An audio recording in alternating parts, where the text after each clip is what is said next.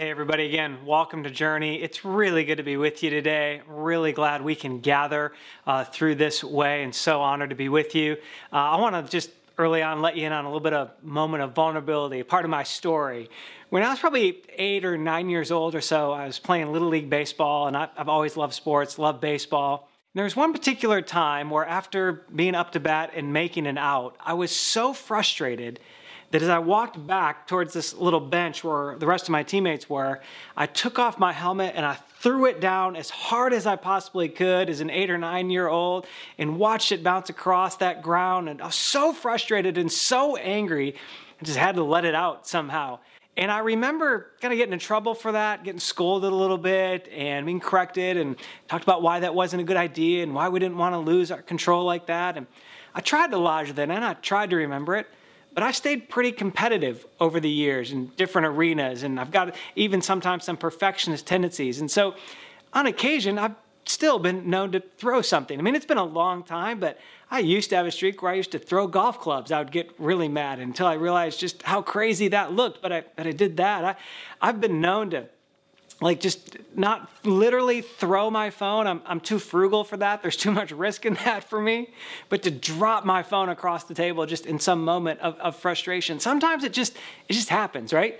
That's just being honest. How about if you're just honest back? How about if we could dialogue here for a minute? I mean, have you ever thrown something? Have you ever wanted to throw something? I mean, just write it in the comments there. Let's just engage this a little bit. Let's be honest with one another.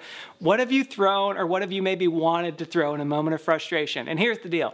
We'll give each other a lot of grace. We'll just assume it's all things we wanted to throw, not things we actually threw, right? So we'll just give each other some room there. I remember one time, my wife, Erica, she loves to read. She reads every single night. She's a ferocious reader. And I remember one time she finished a book, and the ending made her so mad, she threw the book across the room. That's the only time she's ever done that. It's the only time but she's read so many books, but that one book, there was something in the ending that just so frustrated her, she threw the book across the room. Every now and then, it feels like you just want to throw something, or maybe you actually do throw it, right? I mean, we've all done it. We've all had these moments. And so just in advance, I appreciate your honesty and sharing a little bit in the discussion thread there. But here's the deal. We happen to be living in a time that can heighten some frustration and heightens the uncertainty. And maybe even in this time, as we navigate our way through COVID-19, I mean, I don't know about you, but sometimes I honestly find myself thinking, man, I just wish I could throw something. I wish I could get some energy out somehow, that just things get a little frustrating, things get a little overwhelming. You feel that? Just that desire to say, oh man, if I could just rear back and throw something. Right? Well, today what I'd love to do is, I'd love to invite you in to a passage of the scriptures that actually, believe it or not, invites us to throw something. That actually puts in our hands something to throw and invites us to throw it. In order to kind of walk this out, in order to see this today, I want to invite you, if you've got a Bible with you there this morning, or if maybe you're going to look online, we'll link to this if you're on Facebook Live, or if you're in church online, that the Bible is right there actually in the platform with us. And go back to the book of Ephesians, which is a letter in the New Testament of the Bible that we've been in now for a couple of prolonged months, just navigating through this experience of saying, look, who does Jesus say we are? And when we understand who we are, then we can become that. When we understand who we are, then we can become that. As Pastor Joel said last week, when we understand who we are, then we know how to live. And so we've understood that we're chosen by Jesus just out of his graciousness and love. We're raised up with him, literally united with him when we surrender our lives to him. And so we can become people who live as loved by God and chosen. We live humbled by that and grateful for that. And as we get to the end of Ephesians, this little letter written by a guy named Paul to people he loved, we find some final instructions and even a little bit of just a final awareness that Paul tries to give people like you and I. And I just want to look at that. Ephesians chapter 6, we're going to start reading in verse 10, and maybe it's a passage that's familiar to you. Maybe the elements or the components of this part of Paul's letter are really familiar to you. Maybe they're brand new to you, but it's a great insight and window into the life in which we really live and what we really fight against. Here's what Paul wrote, again, to these people that he loved. He's written so much to them in this letter about who they are, who Jesus says they are, and how they live as a follower of Jesus, how they are becoming who they already are. Verse 10 says this, finally, at the end of everything else I've said to you, finally, be strong in the Lord and in his mighty power. Put on the full armor of God so that you can take your stand against the devil's schemes. Here's the reality. There really is a real God who loves us and is pursuing us and wants relationship with us. There really is a very real devil who has schemes designed to nitpick, grab little things, little by little, steal, kill, and destroy your life and my life. There really is a devil that's up to evil. There really is a God that can use what the enemy means for evil, take it and use it for good. But there really is a bigger story at play than just the physical, tangible things in front of us that we see. Paul's writing that, saying, just be aware of this. There's a much bigger battle going on. And he says it this way in verse 12, for your struggle is not against flesh and blood. It's not against other people, but against rulers and against the authorities, against the powers of this dark world, against the spiritual forces of evil in the heavenly realms. There it is. He's just expanding this thing. Look, there's a bigger fight going on. It's not just the person across the street or the person on the opposite side of a political opinion, not just the person that you didn't get along with or the person that hurt you. The battle's much bigger than that. There really is a spiritual battle taking place. There's a real God and there's a real opponent of God named Satan. So he says this, knowing that, therefore put on the full armor of God so that when the day of evil comes, you may be able to stand your ground. And after you've done everything, to still stand. Stand firm then, with the belt of truth buckled around your waist, with the breastplate of righteousness in place, and your feet fitted with the readiness that comes from the gospel of peace. In addition to all those things, take up the shield of faith, with which you can extinguish all the flaming arrows of the evil one. Take the helmet of salvation and the sword of the Spirit, which is the word of God. And then pray in the Spirit on all occasions with all kinds of prayers and requests. With this in mind, be alert and always keep on praying for all the other saints, all the other followers of Jesus. It's a fascinating little passage here that Paul's talking about. He's painting a picture of a bigger battle. There's something bigger at stake here. There's a real God. There's a real enemy of God. And we're in the middle of that battle. So he says, what I really want you to do when trying times come and when evil comes, I want you to be able to stand.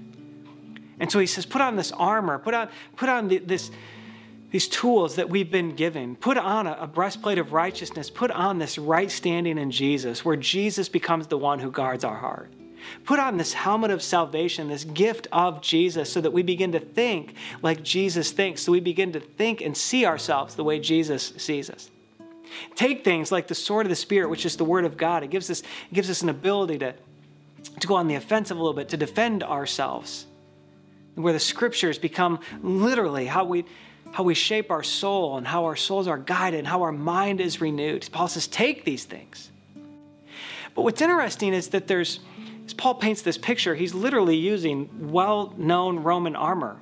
And the people of Ephesus, like a lot of the known world at the time, they lived under Roman rule. Like the common thing would have been for them to live very aware of Roman soldiers. Paul had been in prison and been shackled next to Roman soldiers. I mean, Roman soldiers, that was the common thing of the day. So everybody knew the armor of a Roman soldier. Paul's just making a very common, everyday example. Saying, look, you all have seen Roman soldiers. You know the armor. But what's interesting is that Paul doesn't list one of the most common pieces of the armor of a Roman soldier. Paul doesn't list one of the most common tools that everybody else would have known they had. He doesn't list it. He lists the sword. He lists the breastplate. He lists the shield. He lists the helmet and the shoes and the belt. He lists all those things. But it seems like there's one missing. The one that's missing is actually what they would often refer to maybe as the lance, what you and I might call the javelin. And it was a long spear type deal. And they would take that, the Roman soldier would take that long javelin or that long spear, and they would launch it towards an oncoming enemy. Or maybe if there was a group starting a little uprising against the Roman power of a certain city, they would take these. And in order to knock back the enemy or slow down the enemy's attack, they would take this long javelin. And I want to just show you a picture of what one might have looked like. They would take it and they would just launch this forward towards their enemy. And their enemy may block it a little bit. Their enemy, it may penetrate the enemy's armor. It may get somewhere, right? But at the very least, it was knocking the enemy back. It was slowing down the attack. And the Roman soldiers, they carried these. They had one of these. It was always at the ready, right? It was part of what they used. And Paul doesn't seem to list it. He lists all the other ones that Roman soldiers has, but he doesn't seem to list that one. And yet he does. He kind of writes it in almost an understood way. Again, he knows the people reading his letter the first time, they know all the armor. So they read the assumed pieces. They read the understood pieces. And where Paul talks about this lance or this javelin, this thing that the Roman soldier could throw, is actually in verse 18, the place where it feels like he doesn't list an armor. Let's go back to it. This is what it says, what Paul wrote to them. He said, in addition to all that armor, what I also want to encourage you to do is pray in the Spirit on all occasions with all kinds of prayers and all kinds of requests. And with this in mind, be alert and keep on praying for all the other followers of Jesus. What Paul's saying there in light of the rest of what he's been saying about the armor is he's saying, hey, now I also want you to take the javelin, like take this long lance, and I want you to throw it. I want you to throw that prayer. I want you to launch that prayer. Throw that out there. That prayer is going to make a difference. That's how you win. That's how you fight this fight. Throw the prayer. We're looking for something to throw. Paul says, man, I want you to throw a prayer. In desperation and sometimes in frustration and sometimes in bewilderment and confusion, throw the prayer. You know there's an attack. You know there's an enemy. Throw the prayer.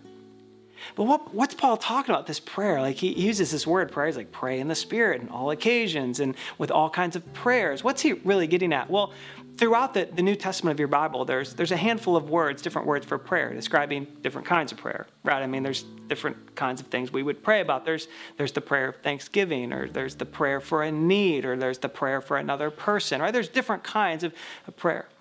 The word that Paul uses here is actually the most common of the words. 127 times in the New Testament, this word gets used to describe prayer. And it's two Greek words put together. The first word is kind of a cool word. It's this word that kind of describes a vow, somebody that's making a vow or surrendering or yielding themselves, giving themselves to somebody. The first part of the word that Paul would use is like, hey, I'm so in on this. You could almost hear it a little bit like I'm making a deal with God. God, I've got a need so big that I'm vowing to give myself to you. Right? Like I'm vowing myself to you. I'm surrendering myself to you. It's really just this early part of a prayer of saying, Jesus, I'm going to give myself fully to you. Jesus, I'm going to give myself fully to you. I mean, think about a vow, right? When my wife and Erica and I got married way back in 1996, I made a vow to her on that day. And I wasn't making like a vow just to the idea of marriage or just the idea of a wedding. I was making a vow to her.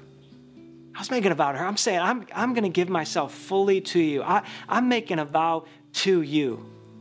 That's the first word in this part of this, two Greek words that come together to form this word prayer Paul's using.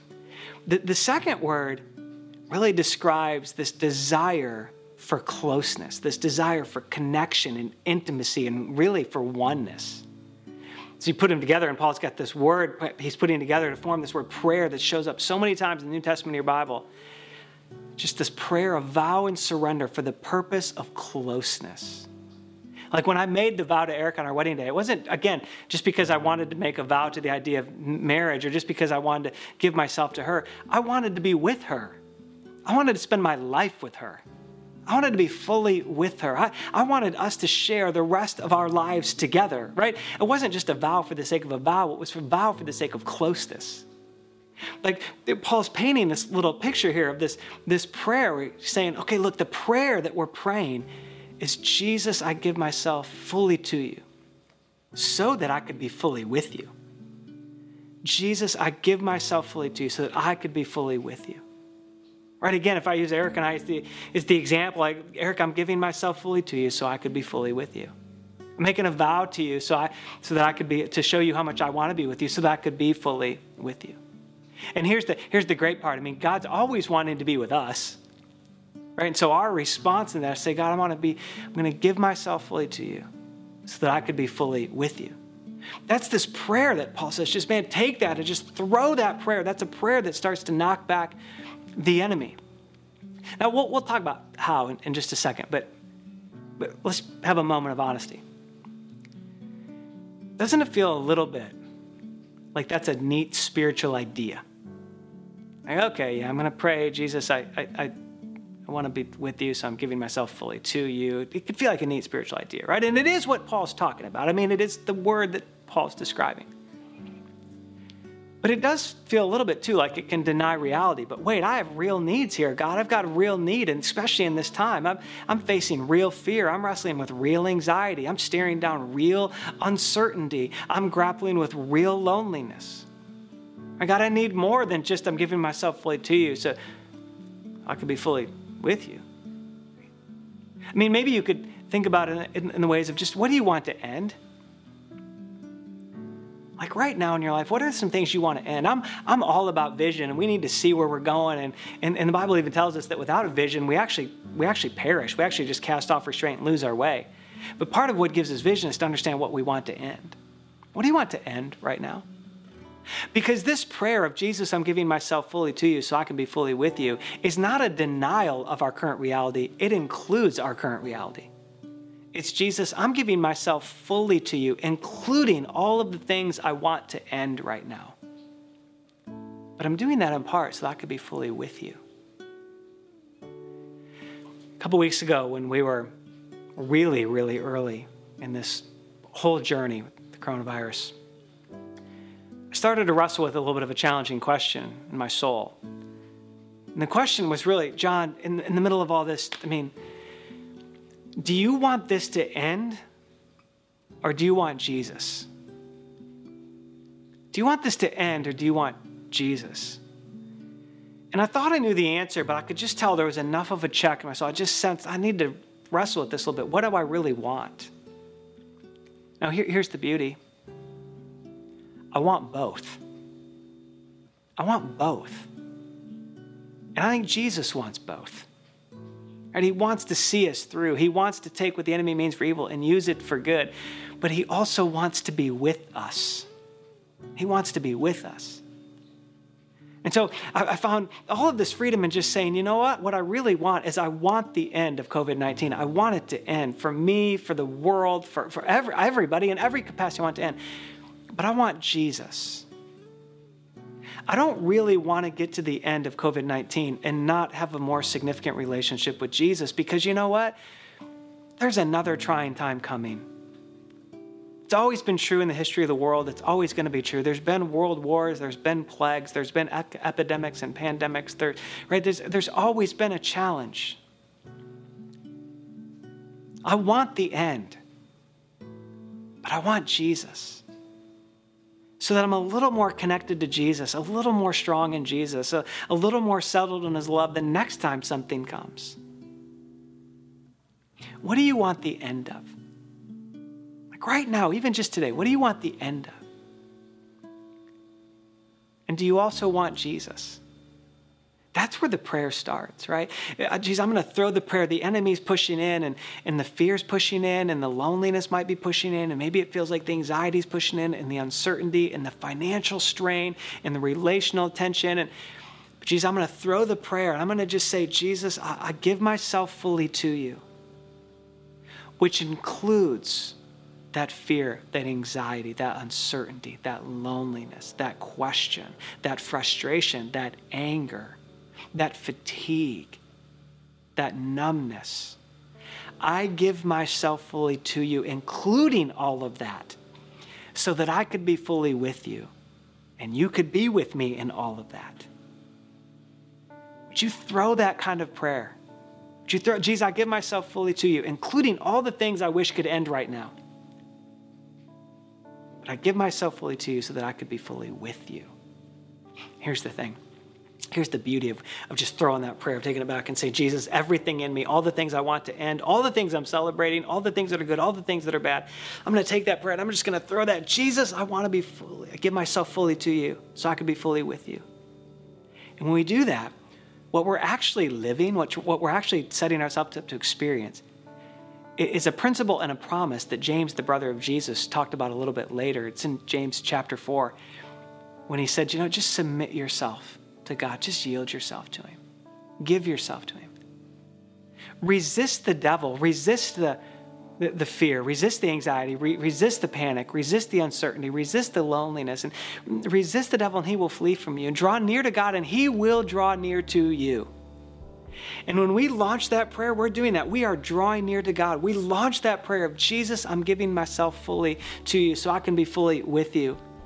We are drawing near to him. And in that moment, he is absolutely drawing near to us. And as he's drawing near to us and we're drawing near to him, by default, when we draw near to God, we're pushing him away from the enemy. And Jesus says, look, when you do that, I'm going to draw near to you. And the devil is going to flee. So when we launch that prayer and we draw near, we're drawing near to God, and fear is getting pushed back. And anxiety is getting pushed back. Uncertainty is getting pushed back. Relational tension is getting pushed back. Financial fear is getting pushed back. Loneliness is getting pushed back. We just keep launching that prayer. We just keep launching that prayer. And every time we launch it, we're drawing near to the God who draws near to us, and we're resisting the devil who will flee from us.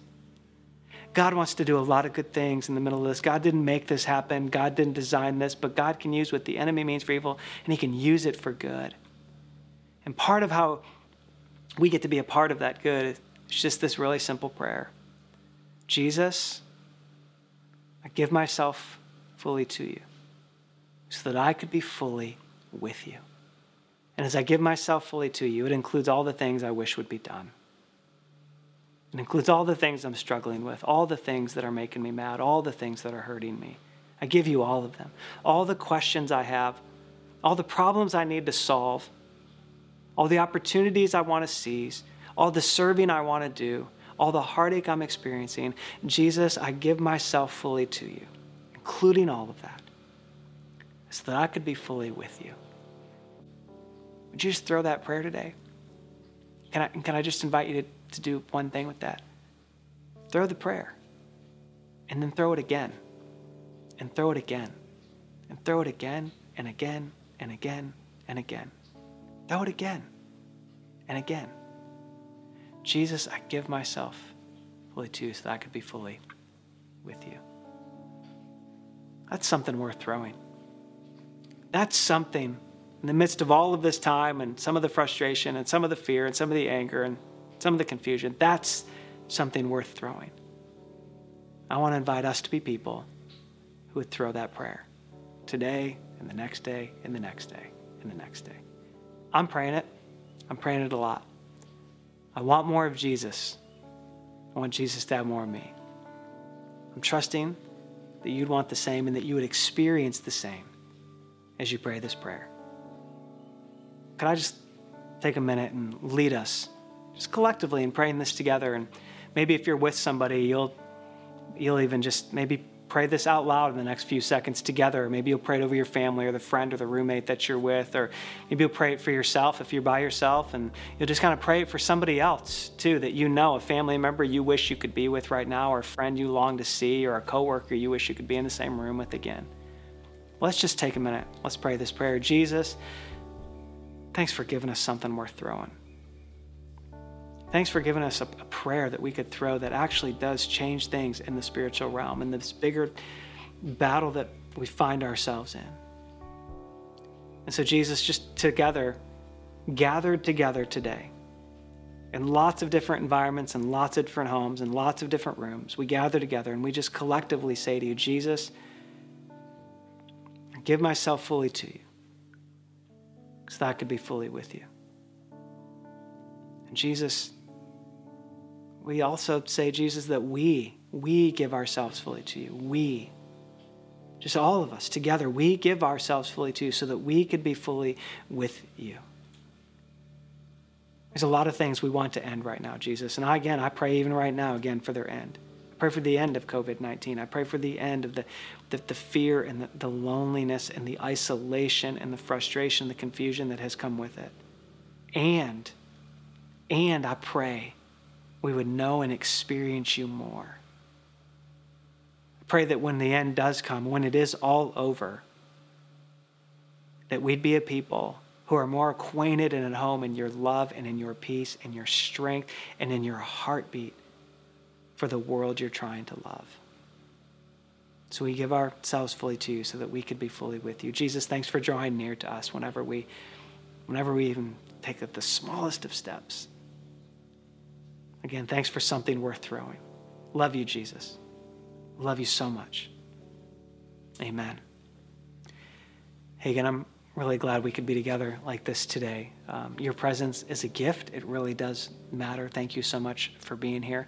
I'm going to pass it to Pastor Joel, and he's just going to help us know some ways we can stay engaged, both around this idea of throwing this prayer and prayer in general, and then also some ways we can stay connected together, continue to follow Jesus in the weeks ahead. I love you. It's been great to be with you.